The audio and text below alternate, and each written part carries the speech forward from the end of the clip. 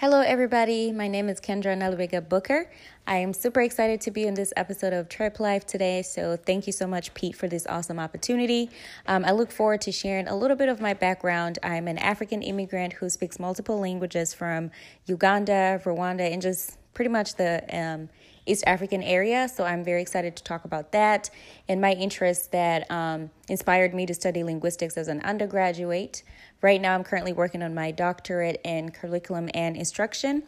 And I have two concentrations, language and literacy and technology. So I'm very interested in doing work in the future with education technology and language.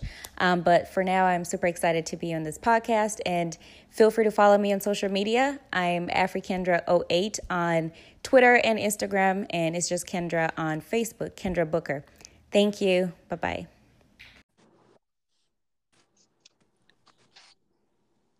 Kendra, do we have you on the line? Yes, you do. Hey, Pete. Hey, Kendra. I just want to say thank you for joining us on this very special episode of Trep Life. I think we're going to produce a classic for the people. Thank you so much for having me. This is such an awesome opportunity. I haven't had an opportunity like this at all to talk about my story or share anything. So I'm super excited about that. Well, we'll just get right into it, Kendra. Can you just give us a brief introduction, say your name, and then kind of go into your background? For sure. So my name is Kendra Nalubega Booker. I am from Eastern Africa. My mother is Rwandan, my dad's Ugandan. So I've kind of grown up pretty close to both nations, speaking the languages from both countries. So in Rwanda, we speak Kinyarwanda. So I grew up speaking that. And in Uganda, we have over 50 languages, like 50, not 15, but 50. So it's a lot of languages. So I speak a couple, but my main one is Luganda.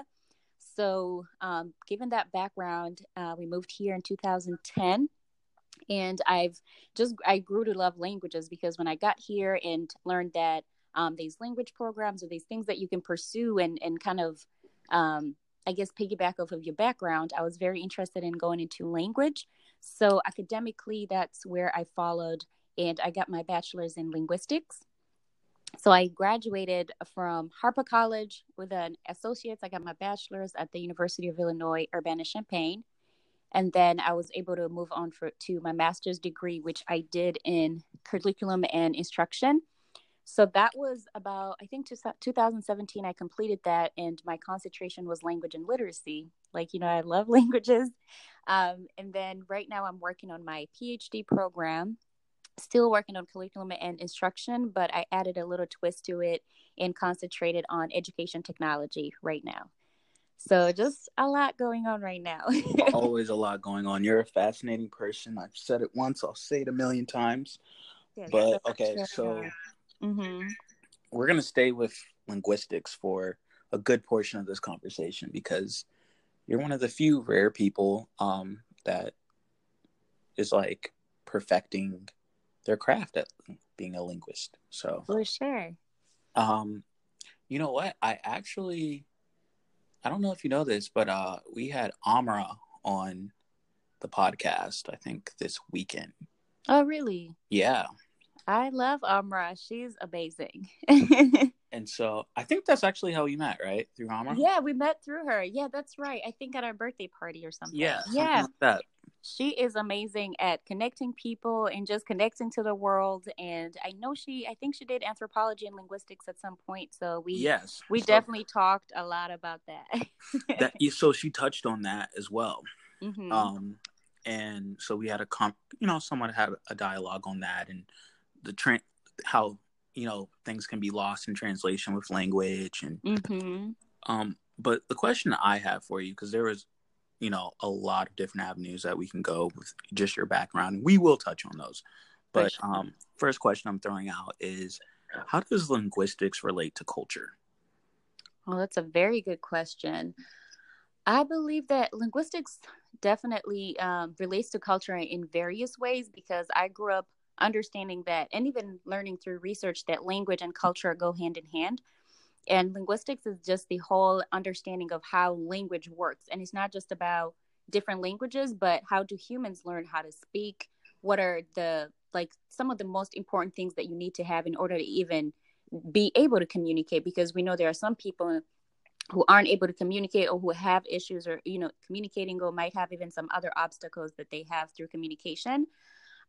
So with culture, I would say that, especially for a continent where I'm from, that's very diverse, you get to see that very much in the words that they use. So if you don't have a certain word in your culture, it's because you don't have a certain object to represent that word. So basically, the language that you create in your own community is so representative of the people that you are, that when you travel outside of that culture, or even immerse yourself in a different culture, you get to see that difference. And I've seen it firsthand as an immigrant, coming here and speaking my home languages and not having certain words for, for certain things that I saw here in the US. And I'm like, well, we don't have this in my language. So I think when we break linguistics down to just language, I think it's what you create in your community that represent your language and culture. And that's how they go hand in hand. I love that answer. Thank you. Okay, so this is a little kind of like segue follow-up question to that. Mm-hmm. Okay, so how does slang evolve? How do you think language evolves? Well, slang. Slang? Oh, how does slang become intrinsic in language? That is so good. You have a lot of amazing questions so far. I think, well, for slang itself, I think it's definitely created through like smaller communities within a bigger community. So, for example, if we talk about here in the U.S., and Ebonics is not slang, I would just like to shoot that out there, because I know a lot of people sometimes call it slang. It's not, because, going into linguistics, they used to refer to that as an example of slang. And I'm like, no, it's a language, has a system, and it works, and research supports that. But I think it grows through like generational changes. And sometimes slang relates to what's currently happening in our either culture, in our nation, and just wherever we are as a people, and evolves by changing. Like changes happen. Let's say a new group of people come in, or a new product is introduced in the community. There's like trade has been around for such a long time. So there's a new product, or people want to call it a different name. And then sometimes I think it's also between, like, those small groups can be age limitations to them. So I think younger generations might have slang that, they don't want the older generations to be connected within their own little culture or what they have going on. So they will create these words to kind of have that for themselves. But I also think it's not just that. You can think of like gaming. Gaming is such a huge phenomenon. So people in that small community might have their own language to communicate and operate. So I think it changes from the activities that you're doing, from the people you have around you. And I also think just as a people, we're always changing and evolving and changing language. And I've also seen some slang become actual words, like used in like professional settings. So I think slang is it's a very interesting phenomenon, but it does change because of culture, and I think generation, and a lot of other factors that affect it. Okay, so staying with the theme of evolution, okay, with language, it's always evolving. So is it like evolving where it's spreading into subsets, or is it evolving in like some sort of uniform way where it's still within one system? I think both are possible. I think both are possible. And drawing back from some of the linguistics courses I took, we even talked about like nature being like a barrier for language changing or stopping somewhere and something new developing. For example, if you look at mountains or forests, or, things that can be like a huge distance or a huge barrier for people to move from one place to another. If you think of people who've been maybe isolated in some communities where it's just surrounded by trees, or people who are in communities where it's there's a huge mountain and then they can't cross over the other mountain. Over time, the people on one side will have a certain way that they function with their language, and this other side will have a certain way that they function. So over time, language is going to change because there's either that barrier that people aren't exchanging words, or exchanging any other activities that they have going on. So it's really hard for language to stay the same when you have a lot of barriers, or when you have just even one barrier. Over time it changes. And I don't think it's in one linear way that it does change. But like I said, sometimes change happens fast. And I think we're in that kind of time right now where words are coming up really fast, like new words, and they're becoming a part of our everyday kind of life. And we don't even notice it after a while. It's just like a word. So I'd say it's not a linear, like it's not one specific way, but both ways are possible. I will order pizzas. Okay, so these responses are fantastic, by the way, so we're going to keep them coming. Thank you. Okay, so in line with that, if I'm trying to remember what I was going to say. Okay, so if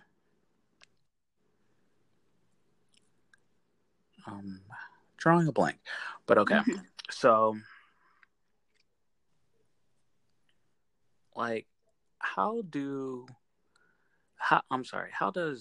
nonverbal communication play a part in our development? That's a very good. I'm gonna probably keep saying that because I like those questions. So nonverbal. I was actually talking about this with Storm, because I think that sometimes it's very tied to the culture. And I'm gonna use the two words here with nonverbal communication. There's this word, not phonetics. What is it? I'm trying to remember it. I'm drawing a blank too. I'm forgetting it right now, but basically it's kind of like created through the culture. So if you have nonverbal language, it's very specific to culture. There's some things that he's done, or we've been in like a conversation with a group of people, and I nudge him to maybe say something or not say something, and he won't get why I'm doing that. Yeah. Or he would send me a certain signal, and I'm like, what is that? He's like, well, everybody knows this means that. And I'm like, no, I don't. So I think it's definitely tied to culture. Pragmatics is what I was going to use. Sometimes one thing can, in a community, people use pragmatics, and those mostly are words, but they're very specific to an action. And people outside of that group might not understand that pragmatic. You know what I mean? So I think nonverbal language is a very good example of this means this in this culture, and this means that in that culture. And unless somebody has taught you this, or unless you've grown up in a community where it's very much practiced, then it becomes a form of communication. It's easy to understand. And I feel like how you said how it differs to emotional intelligence. Right. Yeah. So emotional intelligence on a different level, I think it's not just tied to a culture. Like, we're all human and we feel and we have feelings. So I think that's the difference. I would say, like, we all might have like a common feeling because of a certain activity that went, that happened, or, just describing, let's say, happiness. Everybody can feel happiness and react through that, like emotional intelligence, or even just knowing how to hone yourself as a person. Like, I feel this way and I'm going to act a certain way because I'm in this setting. But with nonverbal, like, you can choose to do that and think through the same process, but only a certain people who understand what you're doing will get it. But I feel like when people are acting out of emotions, it's kind of universal. Like, people can understand feelings. So do you think our emotional intelligence can transcend culture in a way?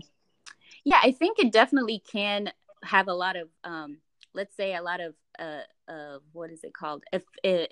Influence from culture. It definitely has a lot of influence from culture, but on a universal level, we all have, similar, if not the same feelings. So I would say that emotional intelligence is very much common on a different level than nonverbal communication, if that makes sense.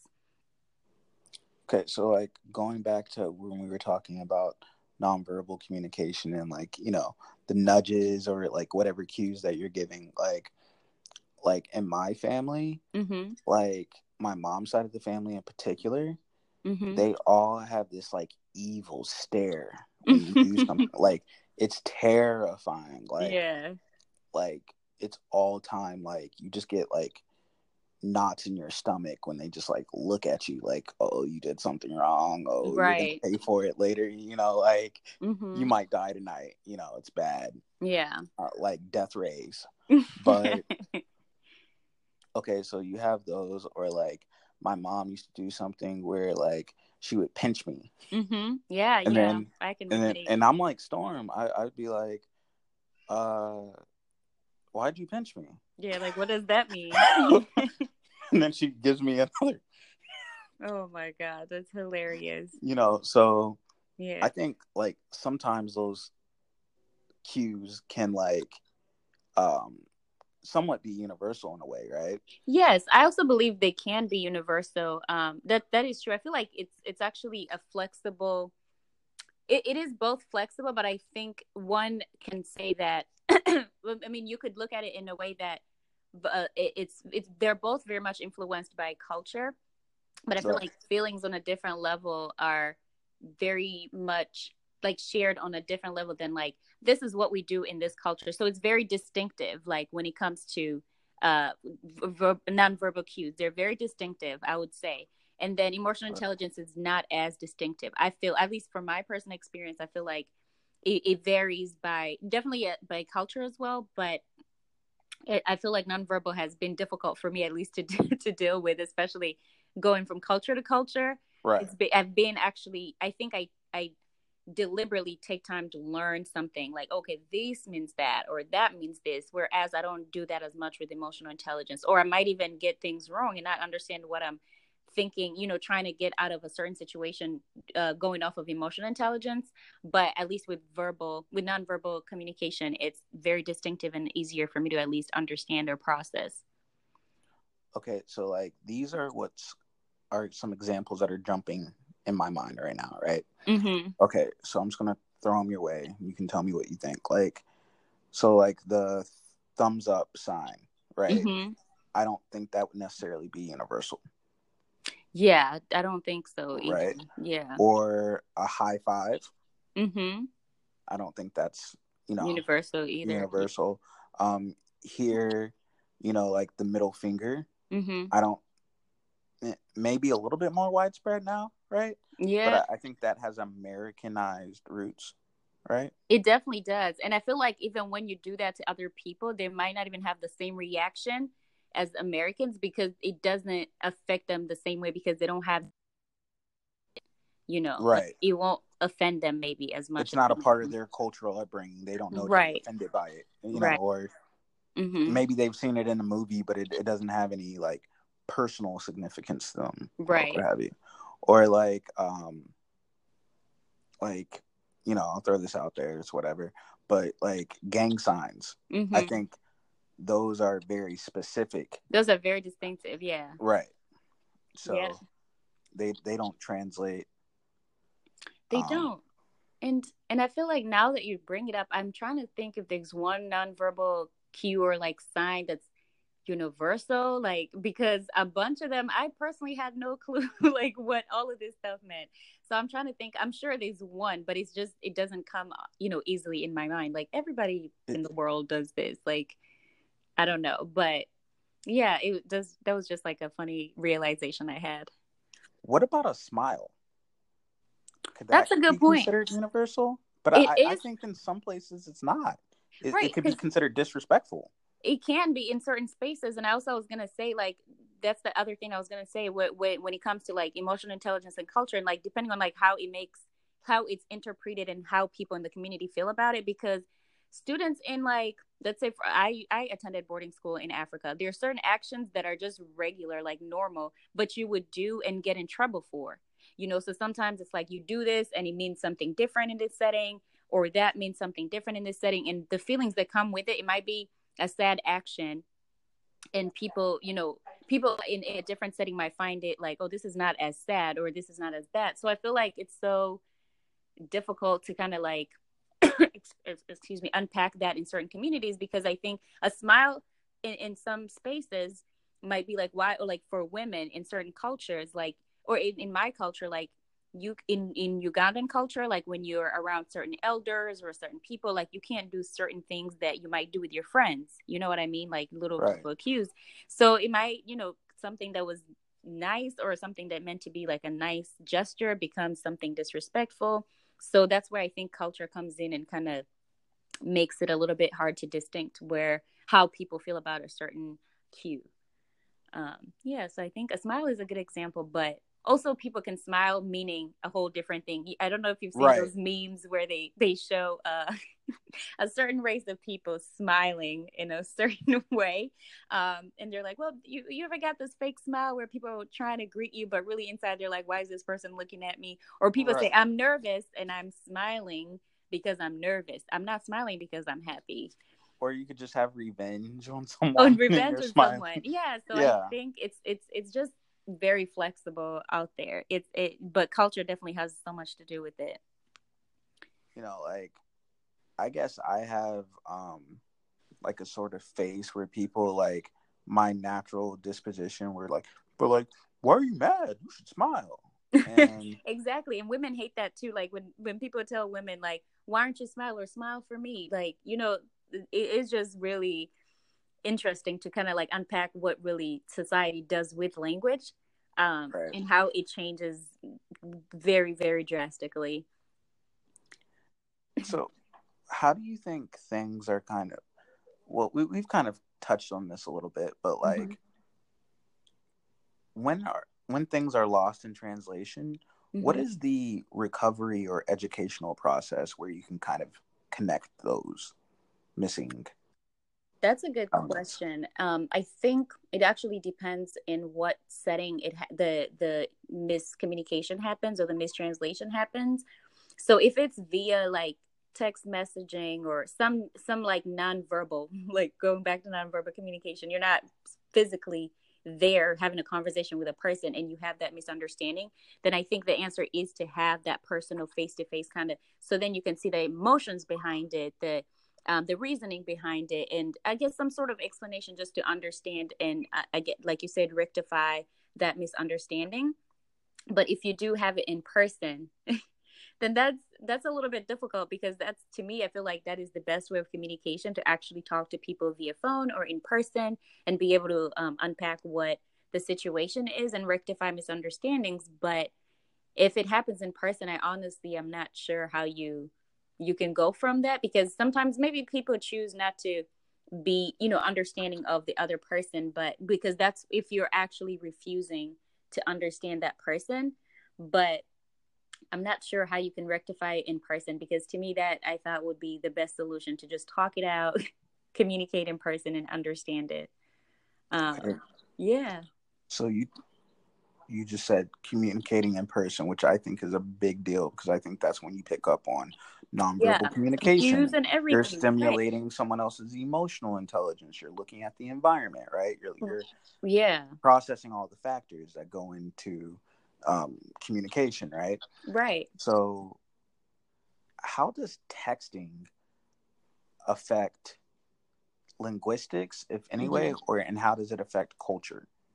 That's a very good question. I actually took a class. It was like language technology or something like that. We talked a ton about text messaging. Emoticons were huge. So they're like, why do you think emojis are such a huge thing right now? And it seems like it's new, but it's really not new. If you think of hieroglyphics and how, back in the day, people just communicated with signs or just symbols, it's kind of like the same thing happening now, and that's what text messaging is. And I feel like with emoticons, a lot of people are losing meaning, or they have their own meaning behind a certain emoji. So like, for example, my sister would text me like something that she thinks is funny and put like the dead emoji, but if I don't find it as funny or like funny at all and there's a dead emoji, I'm just kind of confused. I'm like, what is it? Like, why did you put that? So I feel like sometimes we would use the wrong emoticons for, whatever reason. And I think that's a huge place for people to misunderstand what's happening or what the conversation is even leading to if you just communicate with emojis. So I remember my mom, I don't know why she didn't look through the entire thing of the emojis before she would send me chocolate. She would send me like the poop emoji all the time. Until one time I just asked her, Mom, like, what do you mean by sending me this? She was like, oh, I was talking about chocolate. And I was like, this is not chocolate. This is not chocolate, Mom. And again, in Africa, or at least in Uganda, like we never had a picture of what like poop would look like. And I feel like here, like you can find like a poop emoji or whatever, like it just literally looks like that. Like that's the symbol for it. That just wouldn't be something that was discussed ever. Like, yeah, nobody ever discussed it. It's just that's the symbol for it. And I'm like, that is not universal. So that's an example of what's not universal. So I can understand how my mom got lost in it. But when I told a lot of my friends, it was so obvious to them. They're like, it's literally blank. Why would she? So I would say that's definitely one example of how text messaging is messing things up. And also, if you don't have, even if it's like just words and no emojis, but you don't have that like tone included, because tone is one of the biggest things about language. If you don't have that tone behind it, and I understand people say capital letters is screaming, but you can still have like all small letters and somebody's arguing, you know what I mean? But you don't have the tone behind it. So I think it might either fully awake certain emotions that wouldn't be available in person, or the other way around. right. So I think feelings can be misplaced because of texting. I've never sent like an all cap text to someone.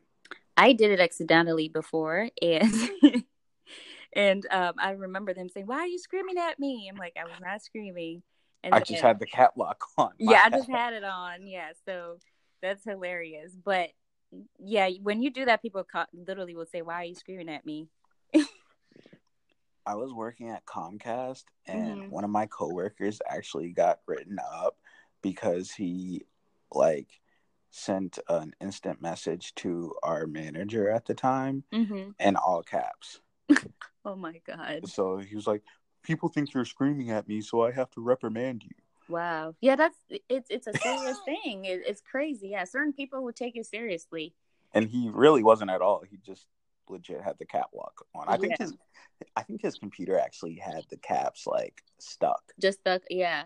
Yeah, I mean, he couldn't even take it off. So yeah, it's crazy. I've received all caps messages before, but it didn't really move me out of place because first of all, I did not know that that meant screaming for a while until like I did it to somebody. But also, it just didn't make a difference even when I learned. I'm like, okay, well, if somebody's screaming at me, then I'm gonna call them. So let's talk about this. But also, like, why are you gonna like scream via text when you could call me and do it?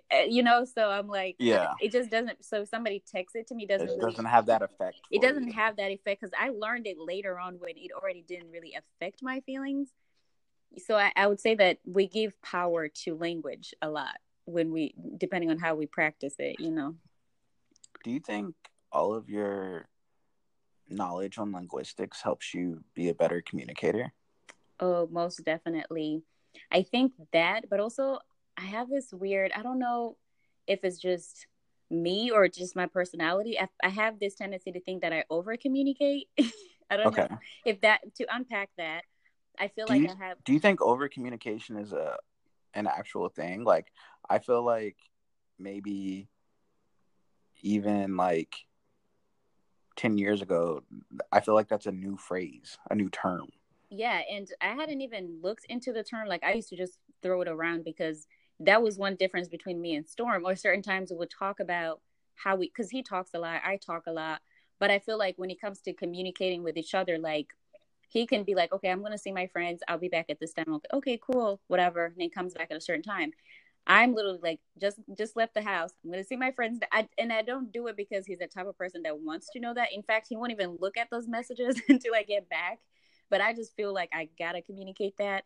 And then I over explain things because I feel like I would want somebody to do the same for me because especially I feel like mostly my background as an immigrant has kind of forced me to feel like if I wanted to understand something, I want somebody to explain it to me a certain way so I can truly understand what it is. And so I tend to do the same. Like if somebody asks me, what does this mean? I'll explain it. You'll probably get it in the first like 30 seconds, but I'll keep going. So I'm kind of one of those people who feels like I got to be clear, but also it's the educator in me because I feel like I want you to understand what I'm saying. And also I'm very considerate of others' feelings so much that I always have to frame my words a certain way depending on the person. So all those things that I practice, I feel like they make me like an over communicator because I'm constantly calculating this is how I'm going to tell this person, this is how I'm going to talk to this person. But also I've had jobs where I have to talk to a bunch of different people.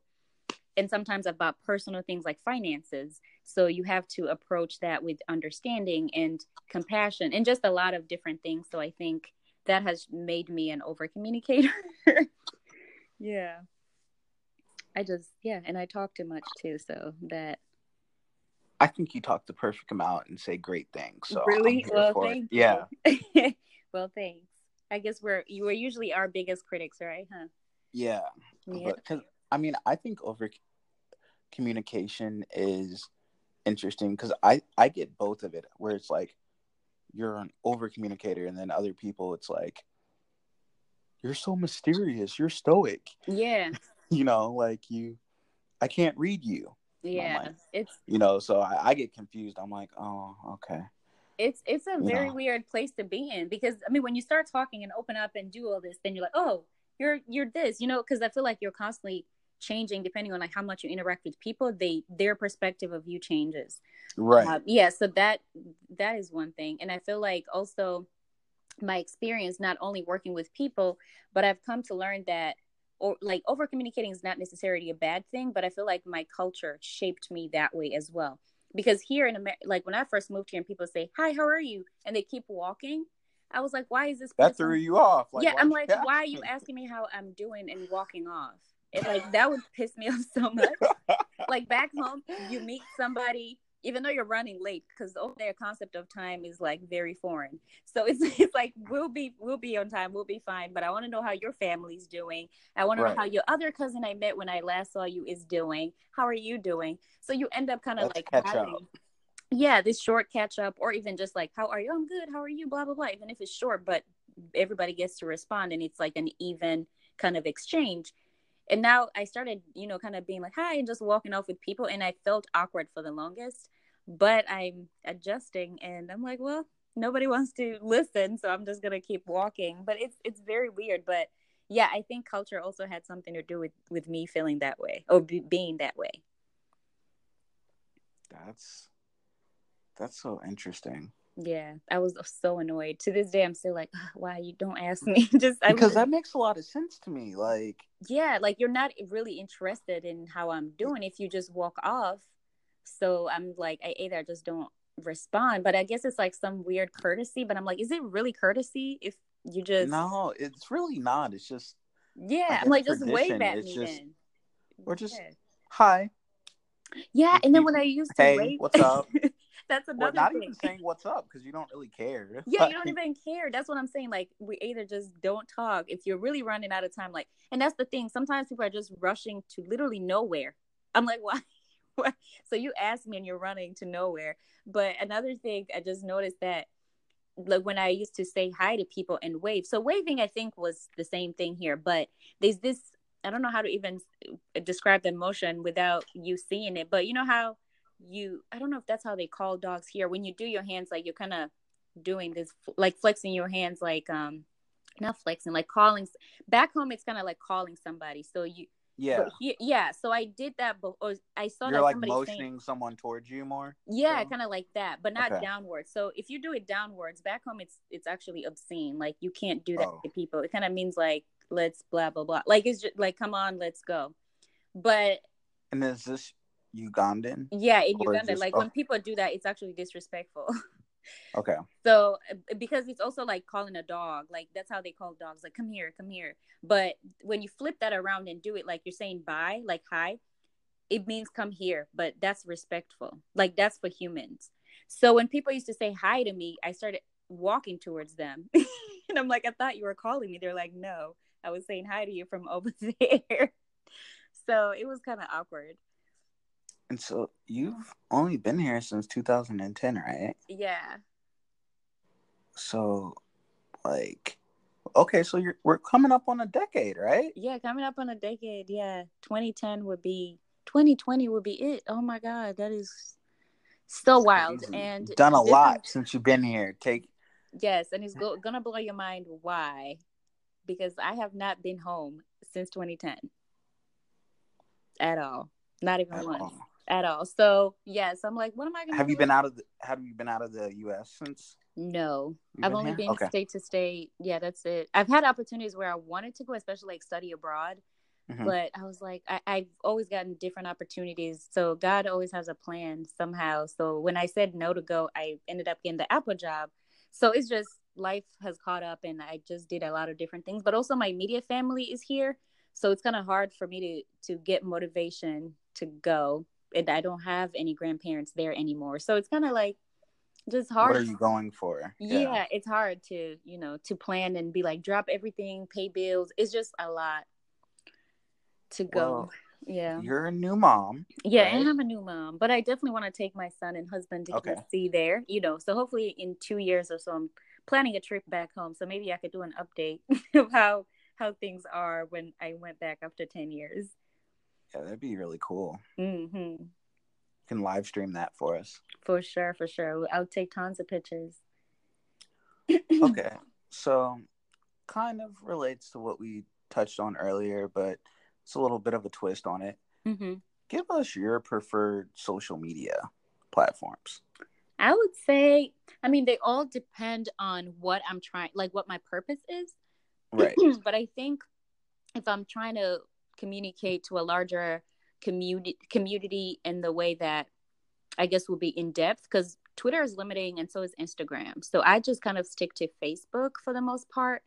But since now we have like this latest feature where you're able to post something on Instagram and Facebook, I would say Instagram is the second kind of place that I post things. But I think Facebook, as far as like stories, like stories being able to be posted. But even pictures, like if I post like pictures on Facebook, on Instagram and link my account, they'll come to Facebook.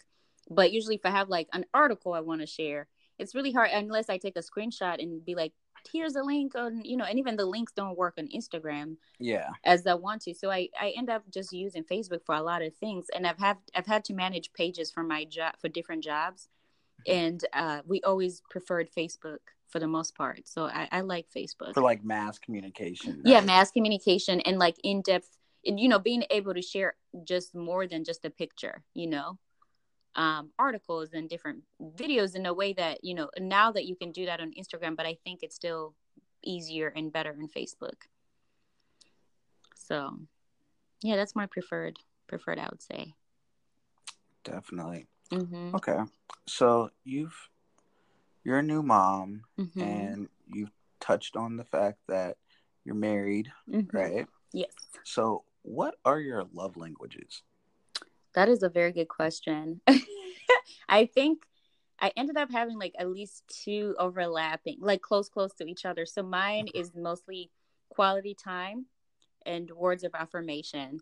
And Storm's is acts of, I think it's something with act, like you have to act doing something. And that was his strongest. I don't remember if he had another one, because we had to do this for our marriage counseling. Okay. And we did this with, I don't know if you know her, my mentor, Dr. Kenya Ayers from Harper College. So she's amazing. She's in the ministry. So she was able to do that for us and marry us. So she got us the love language books and everything. We went through the whole shebang and taking quizzes to see how our compatibility was. And I found that, I do like to get words of affirmation. I do like acts of, I forget the word, but it's like actions that at least affirm how I feel or whatever. I do like those, but for acts the most part, devotion or something like that. Acts of devotion or something like that. But for the most part, I'm like, I just want you to, quality time is my thing. Like, let's watch a movie together. Let's do this together. And then words of affirmation, because even though I'm a very confident woman, I know who I am in my space. I know what I like. I'm very confident in that. But I think that we all have moments where we need affirmation, but also encouragement. Like when you have a partner who can support you, and you see that in the words that he uses, because I'm very huge on language. So I'm like, if you're using like, oh, you got this, or don't worry about it, it's whatever, like kind of downplaying what I'm going through, then I'm like, this is not it for me. But if you use the right words in the right situation, then I feel even more empowered to do something. So that's like, he can never use the term fine with you, right? Like that's fine. not going to cut it. Like fine. Sure. I hate the word sure so much. Sure. I hate hate's such a strong word, but like also again, cultural differences. I feel like yes and no is very clear to me, but when I hear sure, I feel like you either don't want to do something or you're not as excited to do it, or it's just a whatever. I don't know. That's a very tone-oriented word. It's very tone-oriented. Right? I was going to say, because sometimes like, yeah, sure, let's do that. And then I'm like, are you super animated? Are you just like, sometimes I just read into it maybe too much. But when I hear sure, let's go. And I'm like, okay, I just don't think, but yes or no to me is like the best. Like, yeah, just say that. So I always told Storm, do not use sure with me. But yeah, there's definitely words that I think are very much charged with tone, and sure is one of them. But yeah, so those are our love languages. And go ahead. This is our last kind of like communication language based question, right? Okay. We might have more. I might have lied to you right there. You never know, might pop up. Yeah. If I can remember the one I forgot earlier, I might throw it out there. But what is the interplay between leadership and communication, in your opinion? I think they definitely are imperative, and I think that you said leadership and communication. Yeah. So a good leader definitely has to be really good at communicating, and I think that with really good communication, you can have at least, well, communication will have to go hand in hand. Let's say you have a team that you work with, and you constantly, as a leader, communicate. And personally, I'm the type of leader that I like to get ideas from everybody, because we all learn from each other, and I don't feel like anybody's above anybody just because of a title. I believe that you play off each other's strengths and capitalize on that to be successful as a team. So I think when you communicate that with your team, like, hey, these are your strengths, like you can really do great in this area, or if you don't feel comfortable, then let's talk about it. Where do you feel most comfortable doing this? And I think that a great communicator is a great leader. But if you're bad at communicating, it's kind of hard to hold a team together. And you also have to understand your team, especially not just, it's a different thing I've done at work before. It's not really love languages, but understanding people's characteristics or colors. We did this thing called real colors, and you understand how people best operate as a leader. And that's what you kind of capitalize on to be successful. So I think communication is a huge, excuse me, is a huge asset for a good leader to have. Like, from what I've kind of heard from you, and it kind of relates to, like, I feel like we have similar leadership styles. Who, like, you're trying to figure out what's best, how to best communicate with each individual person. It's not like you're gonna have one set style, one set way for everyone. It's all about making adjustments. It's flexible. Yeah, I would say like leadership is flexible. It's not one way or the highway, and that's how a lot of things fail, or a lot of people don't want to be a part of a team, or they're not happy to be a part of a team because they're not being understood, or their skill that they are very good at is not being utilized, and they're doing something that they either dread, so they're dreading their work, they're dreading their performance and everything. And in all honesty, when we sit down and try to capitalize on what you do best, and everybody's putting their best on the table, then I think then it's successful. So, like, sometimes I've had the experience where it's like the best way to communicate with someone was by, like, yelling at them. That's what they needed from me. Right?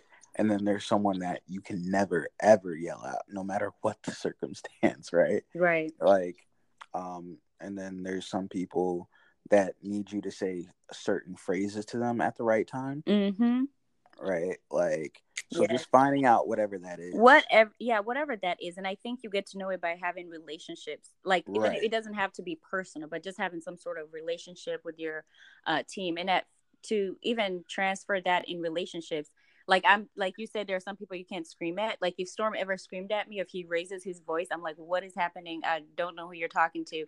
And it's like, I don't function, because if somebody screams at me, my first response is to, especially like that close to me, like a family member or somebody I love, is to kind of shut down. Because, like, if you don't have nothing nice to say, don't say it. That's how my mom taught me. That's why I grew up that way. Words of affirmation, right? Yes, because that, like, kind of just sparks my, like, negative, mindset. And I'm like, I'm the type of person, like, I'm angry, but I talk about things. I'm like, I'm angry, and my reaction when I'm angry is either to cry and talk about things, but I don't, like, I barely scream. Like, it would have to take everything out of me to scream. So there's never yelling in our household ever, because nobody responds to that. Or if we do, it's going to be a match. Like, you think you can be louder than me, and that doesn't work out, So I think definitely understanding the person and being accommodating as a leader. So it's like no one wins when the family feuds, right? Yeah, definitely. But okay, so I remember the question I had for you from earlier. Mm-hmm. Are you familiar at all with North Sentinel Island? North Sentinel Island. Mm-mm.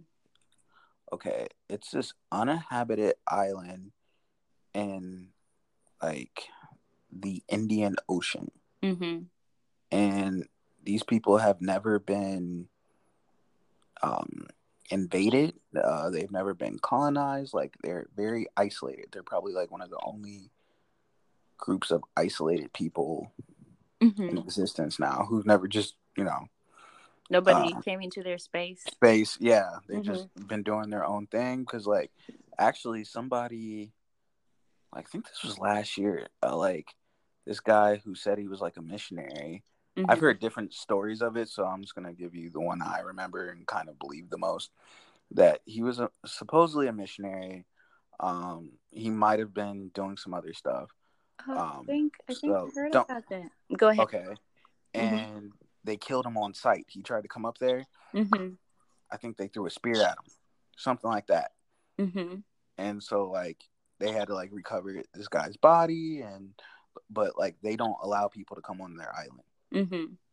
But yet there's still, you get like maybe like one or two people who then I guess decide to go to like India, and they'll kind of like share some information about it, but like these people are untouched. So how do you start the process of translating from that standpoint? Like translating from their community? From their community, like, what's the linguistic process for an isolated people like that, an isolated community?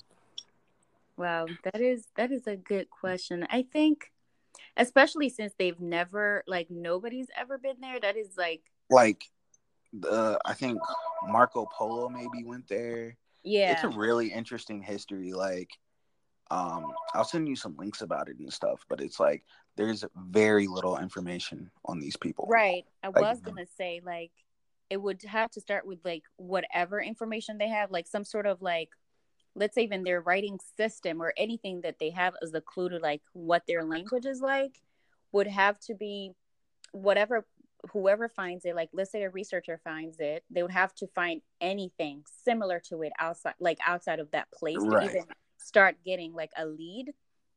And then you can start unpacking from there, because we've noticed, like, even over time, we've noticed if languages have this similar pattern, it means either these people came in contact or this is a language family that's related to this language family. And I think that would be one way to start it, to find what else out there looks like this. And I would hope they're successful, because if they're not, then it's really hard, because that's how inaccuracies happen, when you try to unpack something that's never been unpacked, or even it's original and that's in its original state. So I would say that's the actual, like, I guess the initial data that you need, and you don't have anything to compare to it because it's never been contaminated by anything else. And contaminated is probably not the right word, but I just wanted to say, because that would be pure data that has never been tapped into. And I think the information that they have now is mostly like speculative. Like, to be honest with you, from like the way it's so scarce, and it's so like, it sounds like someone is just talking about something that they don't know about. It doesn't really sound like they really have a handle on it, because people are shook to go up there. Like no, like even the people that, like the ancient explorers that wrote about it, they're like, oh, those people up there don't play. Right. And which I highly commend them. That's great of their land.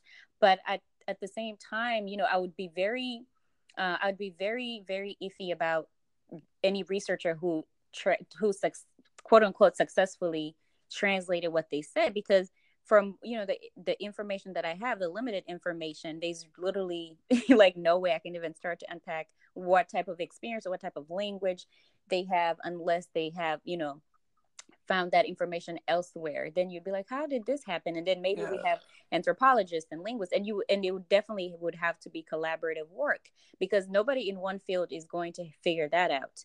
So you would definitely need Amara on the table. You need people like Amara on the table, anthropologists, linguists, scientists, everybody to kind of just figure out how all these pieces come together. That's probably my best answer for that. Yeah, I'm definitely going to send you some links about it because I'd love to hear your take on it.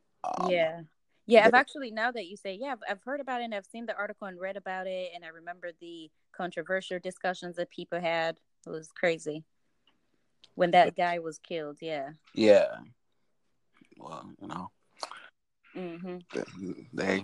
they're like, no, we won't be colonized. So I feel them on that. Mm-hmm. Okay. So that was kind of, I'm glad I remembered that. Mm-hmm. But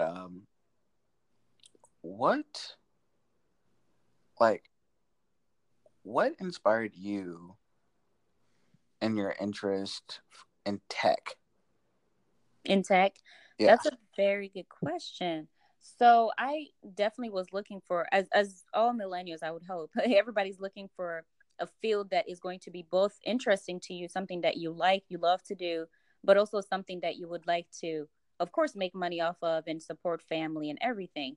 And when we look at fields that are doing really good, I think technology is the future. I mean, it's already doing a lot of magnificent things and also a lot of bad things, which is important to mention.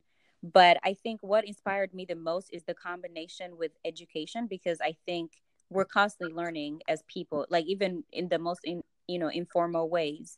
So I thought to myself, this is one barrier that I had back home. I wasn't able to be at my computer. I wasn't typing as fast or as well as my counterparts in school. So I always felt like there was a need to improve myself. There was a need to do better at something. So I'm always pushing myself to learn something new, to understand something new. And technology is just that, and you can be flexible with it in a wide range of fields. So I was very much interested because, and my research with language actually concentrates on African immigrants and how they transition in the Americas when they move. So in the U.S., not the Americas. So when they move to the U.S. and how they transition. So, and I think technology is one of those things. We use it so differently back home and we use it differently here. So I wanted to go into that because of education, but also to kind of see how we can use technology back home to advance ourselves. And that's one of my biggest goals, to kind of concentrate on those immigrant communities and see how we can use technology to advance our communities. Because otherwise and it's like a tool. It's a tool to definitely either improve, and I would hope not destroy. But I just thought of it as a tool to advance my community and others. Okay, so you just touched on a lot of good information. I'm going to take one way. We might come back and go the other way as well, but describe the differences in culture between the African immigrant experience versus the quote unquote African American experience. Wow, yeah. So the main thing I would say, especially for a person like me, I'm currently a green card holder or a permanent resident. So my experience is what I'll speak on specifically, and hopefully people in my position share those experiences or a little bit slightly different. The one thing is, even though I feel like I know for sure that African Americans were able to vote like way later after everybody else could vote. Well, at least, it's crazy history that works up my spirit. I don't want to get into so much of it. But Right. A person like me, it's like we pay taxes and we can't vote. So we're kind of put in the same position like felons or other people who aren't allowed to vote. And You're disenfranchised. Yes, but as a green card holder, you have access to getting a job, working, and paying taxes just like anybody else, but you don't have a say in your leadership and you can't vote for anything. So that experience kind of like really cripples the voice of that community and the things that they would like to be done in their community. If they can't voice it, then they don't have a way to get, any improvements. So there's that one part. And also, I think coming into the U.S. and this is not more so a similarity and not a difference. So for some African Americans and some Africans that have this false information about each other, and there's always this constant fighting, like, oh, y'all think you're better than us, or y'all think you got this going on for y'all and we don't, and things like that are kind of actually triggered by the wrong messages that are being taught to Africans and also taught to African Americans of what Africa is and what African Americans are. And all this is spread through hate or other agendas, that I think that makes such a huge difference when we don't understand each other and all we have is that limited information. Absolutely. Sorry to cut you off, but that's facts. Yes, yeah, definitely. So I think part of it is misunderstanding each other, because we're not that different, honestly, but we do have different cultures that we do have to respect and understand that they're distinct.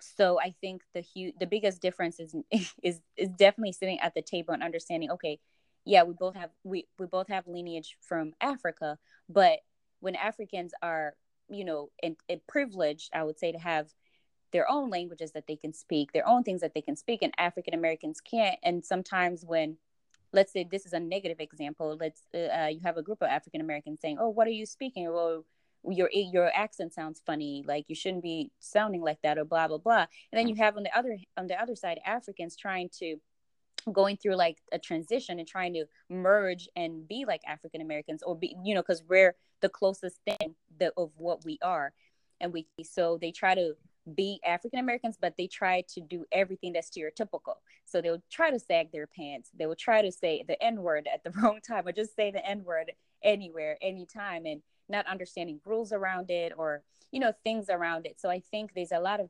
miscommunication and miseducation on both ends that needs to be addressed. And those differences, I would say, are kind of shape the experience basically of who you are as a Black person in relation to an African, and vice versa. It's the information and the education that's missing. But as a people, I feel like we couldn't be any more similar, as far as how we operate as people. But cultures, of course, differ, and the background of how we got here differs. Definitely. Before I go to my next question, like when you were kind of describing that last example, Akon popped in my head for some reason. Mm-hmm. But I like Akon. But like for some reason, I'm just thinking like, oh, like maybe that was an experience Akon had when he was getting into hip hop. Mm-hmm. And yeah, I would say that a lot of people do have those experiences. Even like celebrities who tweet something random like, "Oh, are you Africans this and that?" "Oh, or are you Black people this and that?" And I feel like they're so miseducated, but social media can literally take things either side. They can take it and run with it, or they can rip it apart, So I think we definitely have to be very careful with the language that we use around that, because or even how certain influencers like Akon, like what is their experience like, and how were they able to influence people around them, or what type of messages were they given to people around them, because that's he's an icon, and he's very huge. But, as a person I think he's always been very open about his identity and where he comes from too. Yeah. So a lot of people like that will sometimes people that, those might be the only Africans people know, or the only people that they have access to. So people might just be like, oh, well, maybe his experience is just like all the other Africans' experiences. You know what I mean? But yeah, I like him. He's he's done a lot of great things now, but I'm not sure, like before I had moved here, I'm not sure how his life was like, or how like he portrayed himself as an American, but also as an African person. Because like when you hear him speak, like you can definitely hear the accent. I don't always hear it as much when he's singing, but like early on, like I didn't notice it until like I read like an article about him. Oh yeah. So I think he was pretty open about it throughout his career. Just kind of use him as an example. But I think like the dichotomy between like Africans versus African Americans was like really well like portrayed in the film Black Panther. Yeah. I think Black Panther did a good job of doing that. Of course, there are people who don't think that. So, and I had to have a conversation with Storm about it, because he felt some type of way. He liked the movie, and once we had a panel, he did actually have a panel on my campus to kind of talk about it. There was a lot of people who had, a lot of very good constructive criticism, let me call it. Yeah. They're like, well, as an African, I feel this way. Like, yeah, they made all the women do this, or they made all the men do this. So like people found problems with just some things that you would like, Right. So everything. But I would say that it did a good job of like showing just who we are as a people united. So I really appreciated that. I thought it like kind of broke down like some of the like cultural resentment, I guess, between and why maybe the concept of like Pan-Africanism, maybe some of the disconnects that we have with it, right? Yeah, we do have a huge problem, and I think both on both ends, like as Africans and African Americans, we also have this issue of self-hate and not understanding like what we truly possess. And that's one thing that I hope that my kids can understand, and also like people around me can see for themselves, and also just understand hopefully in their lifetime. But a lot of our greatness is the reason as to why we've been treated the way we are in order to not be great. So I think I wish people would think of it that way, like we're already great. We don't need to hate ourselves or each other. Yeah. So my thing with it all is like, I have just kind of like the thought process of like, we might all have different, stories and lineages and backgrounds and all that good stuff. But like at the end of the day, I'm black, you're black. Like, I'm sure we can find some commonality, right? Right. And we have to like focus on the commonality rather than the distinctions and the differences. And I think it comes down to like each side kind of like checking the people who are being disruptive with that approach, right? Like, so like if you're African and you hear someone, some of your friends saying something negative about African Americans, you should check that behavior. I do be checking. Exactly. Like, and we need to do the same, like, where you're cracking jokes on someone, like, oh yeah, that's a huge one. Yeah, that's not cool. Like, nah, bro, don't do that. I agree. Do something else, but that's not what we're gonna go with, because it creates that divide and affirms the negative feelings we already have. Yeah, and it's like, no, let's come together on a collective, like, and go about it that way. So because I think, I've had experiences where I've been mistaken for African. I've had experiences where someone thought, oh, you're not African, and their feelings about me changed. Right? Like, oh, you're one of them, sort of thing. I'm like, wait, hold up. Like, yeah, there's a lot of that, and it's so sad, but I see it very, very much all the time. So it's definitely, we have a lot of work to do, period. Yeah, I've seen it both ways. So a couple more questions. What made you go all in on financial literacy? Great question. Actually, that is such a simple answer. I went into that. It was actually a job opportunity I saw, and what drove me to it was I was going to do a lot of like moderation on like online teaching, and be able to like construct classes online and be able to build curriculums through that, because I had no background in financial education at all. But I was going to be trained, and it was a graduate assistant position. I was graduating, I think, right out of senior year, and I was looking for a job, and I was kind of afraid. I'm like, oh my God, this looks like a lot, but I didn't want to go straight into being a TA, but I wanted to do like this job where I could still teach people and coach people about money, but in like a office setting where it's like a one-on-one thing instead of a classroom.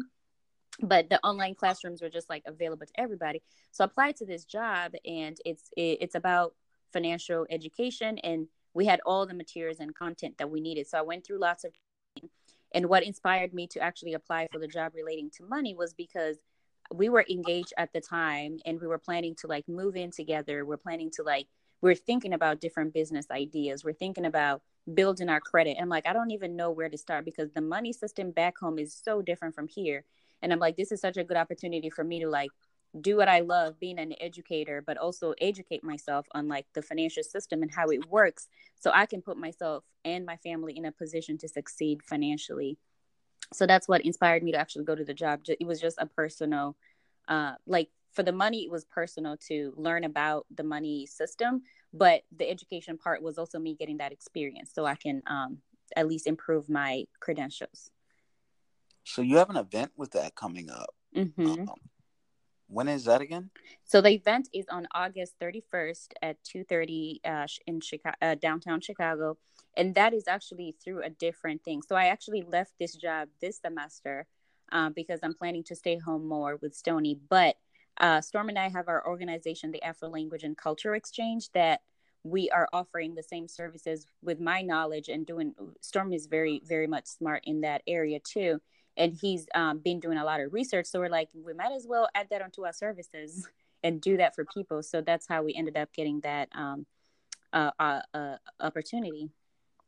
Can you tell us more about that organization? Yes. So Afro Language and Culture Exchange, quote unquote, we call it ELSI to make it short. ELSI is basically about merging that gap, bridging that gap. We talked about African and African American, basically what we just had as a conversation. But I was really sparked by this because on my campus, I was looking around to see something similar that's like bridging the gap. And everything was either like the sororities were very specific, or there was like an African club, or there was a BSU. And it's not like people were excluded from going in there, but the organization wasn't a foundation of putting together diasporic identities and also leaning like deeply into language. So I was helping people work on applying for Fulbright Hays so they can study outside of the country and learn different cultures. We were doing services where you could prep people. We still do offer these services. You can help people who are going to, for example, if somebody's going to any part of East Africa where they speak Swahili and they need to like brush up on their Swahili, we can have a meeting at a coffee shop and we can do that together. And I'm like, this is what that means, or these are the common words. This is how you can get around. So I do that. We've done translation work. So we had students who are going to do research in another country and they had to get like consent forms in that other language, and we're able to provide that. So it's basically like diasporic identities coming together and understanding each other, and also Africans being a part of the group that does that exchange of like, oh, this language I want to learn, or I want to know this about that, or I used to speak this language back home, but since I've moved here, I haven't talked to anybody in this language. Now you have a space to practice that without judgment. And that's pretty much what it's about. But we offer a lot of different services. As long as it's about culture and language, we do it all. Hello? Yeah, can you hear me? Yeah, I think we're okay. Okay, perfect. I love that. I definitely want to come out and support that event. Awesome. Where can we get tickets for that? So it was through the Uganda North American Association. And basically they have an annual convention every year. It's like a whole weekend. So a lot of people get like a pass for the entire weekend. And I'm still trying to find out how they can get for specific events, because a lot of people just want to come to like that one session. Yeah. And funny enough, it's happening during like a lunch. So it's not like a separate, like in a separate area. So it's very hard to kind of figure out what they're going to be doing, but I'm in the process of finding out, and I can send you information as soon as I do. Cool. Mm-hmm. Definitely looking forward to that, though. Awesome. So, okay, last two questions. Mm-hmm. I kind of promise, but whatever. Do you consider yourself an entrepreneur? I would say so, yeah. But like not in the formal way, because I still have yet to learn what that entails. But yeah, I think I would consider myself one. Both Storm and I. I mean, to be honest with you, mm-hmm. I don't think there's like a specific way it's done. Yeah. I understand that. I think to me, the simplest definition is, are you willing to create something from nothing and see it through? I do that all the time. Yes. I would say that we are, because we've literally built that ELSI from scratch, and we've been trying to, do a lot of reach out to kind of like make it like a bigger thing. And right now it was registered as an organization at the U of I, but I actually want to register it as an LLC and just not, and make it like an open organization to the world and not just, you know, students here. Right. Yeah. So I would say, yeah, we definitely are. And then give us your definition of empowerment. Wow. I don't even know how to start unpacking that word. You ever knew a word where you don't know where to start from to like unpack it? I feel like that's one of those. I would say like well, empowerment if anyone comes does, from you like do, Kendra. Giving strength through like it could be through act, words, or even through just like support in like whatever way that whoever is supporting, or even yourself needs. It's like empowering. This is like the stone that you need to step on. This is what you need. This is the foundation that you need. This is what's going to make you successful. And empowering is strengthening something. At least that's how I translate it to myself. So empowering is just adding fuel to the fire and like making things happen and making sure that if I'm going to empower somebody, I'm going to give them the strength. I'm going to give them what they need in order to be successful, in order to be their best self, like what they want to be or what I want to be. If I'm going to empower myself, what am I going to do? Like be positive to myself, self-love, give myself the tools or look for the tools to make myself successful. So I think empowerment is strengthening whatever is at the table. That's like one of the best responses I've had to that question. That's definitely one of the best responses I've had to that question. Oh, thank you. Thank you so much. When we do like the mashups of like best responses, that's probably going to be the number one highlight. Thank you. Okay, so I've asked you a lot of questions tonight. So here's your turn. Do you have any questions for me? The one question I did have for you before we go is what inspired you? I know you talked about, you know, you wanted this podcast to be for our generation, and I really, really like what you're doing with it. So like, is there any other purpose? Is there like a journey? Like, where do you see this in the future? What is your inspiration right now? And like, what is it inspiring you to do? And where do you want to get in the next couple of years? Okay, so like, I ended up starting a business, Duality Unlimited. I like dropped out of Harper, started Duality, right? Mm-hmm. So it's been like a wild roller coaster of a ride, like my entrepreneurial journey. So many highs, so many lows, and I wouldn't change it for the world. Mm-hmm. But what I do want to do is try to offer to make someone's path easier than mine has been. For sure.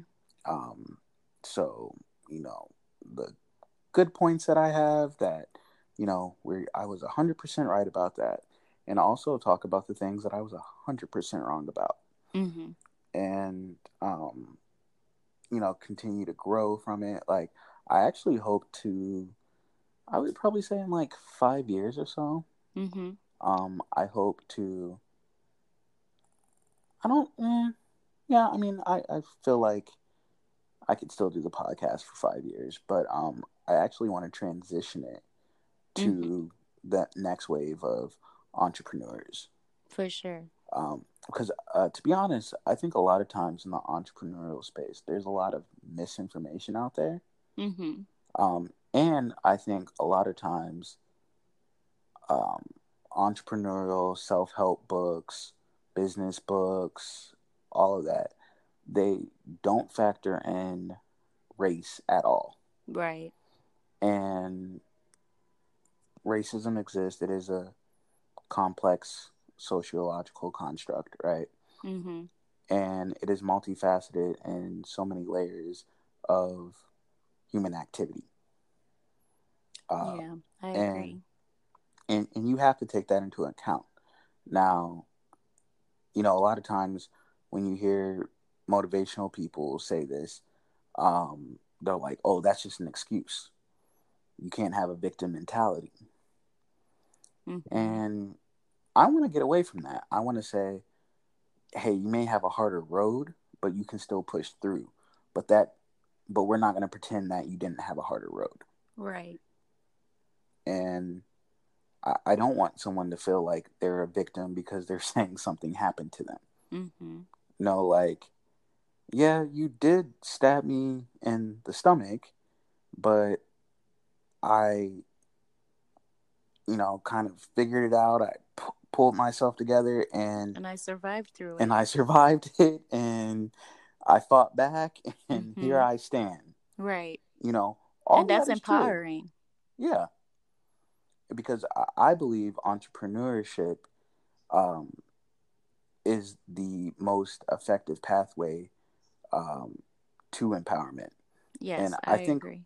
I think you kind of have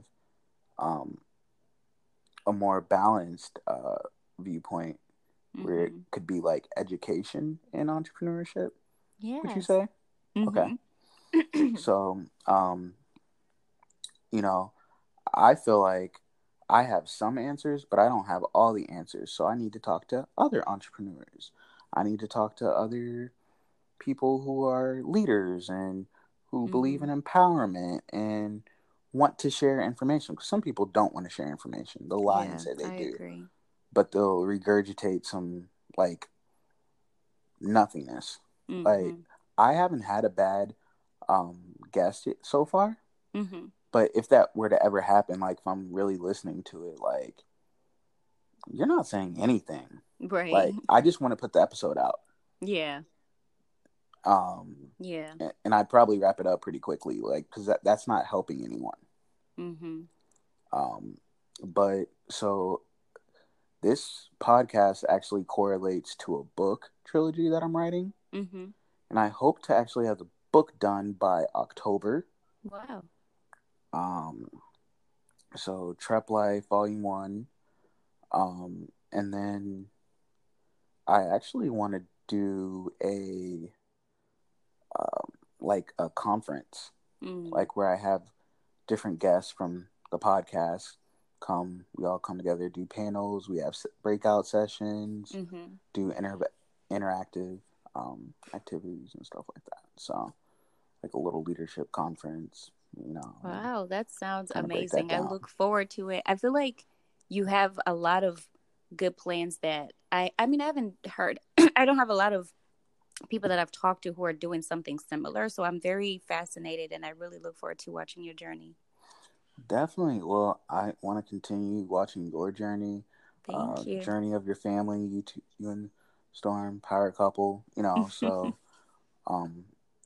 love to have you back on the show. Love to have him on the show. Yeah. And I just thank you so much for coming. We definitely want you at that convention, though, when it happens, so. For sure. I'll let you know. And thank you so much for having me. This was fun. Gonna go have some dinner and get back to the family. Absolutely. Well, good night. Awesome. And we wish you peace and prosperity on your journey from the Trep Life podcast. Awesome. Thank you so much. Hello, can you hear me? Hey everyone, my name is Amra Nasser, and today I'll be sharing my story and my insights on the Trep Life podcast. Feel free to follow my work at Abrahamic Center to keep up with projects and events I am working on. Everyone asks themselves, who am I? What is my purpose? What value do I add to the world and those around me? The answer to these questions can often change over time, but I hope my insights can help you feel empowered about where you are right now and remember that life is an ongoing process. You have the power to change your mindset even in limited circumstances. You can go against the grain. Your likes and interests can be strange. I hope I can make you see the beauty in all of that. Stay updated by checking out new episodes of the most eclectic podcast in the world on Wednesdays and Sundays, streaming on all podcast platforms.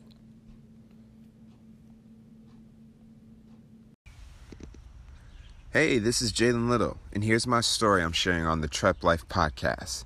Let's stay connected. Follow me on social media. I'm at Observe, spelled OBS3RVE, on Twitter, Instagram, and Facebook. I hope my experiences inspire you, and remember dreams over doubt, focus over frustration. Sending you good vibes, peace, and purpose on your journey. I am an artist, I am a musician, I am an entrepreneur, and I am a leader. Stay updated by checking out new episodes of the most eclectic podcast in the world on Wednesdays and Sundays.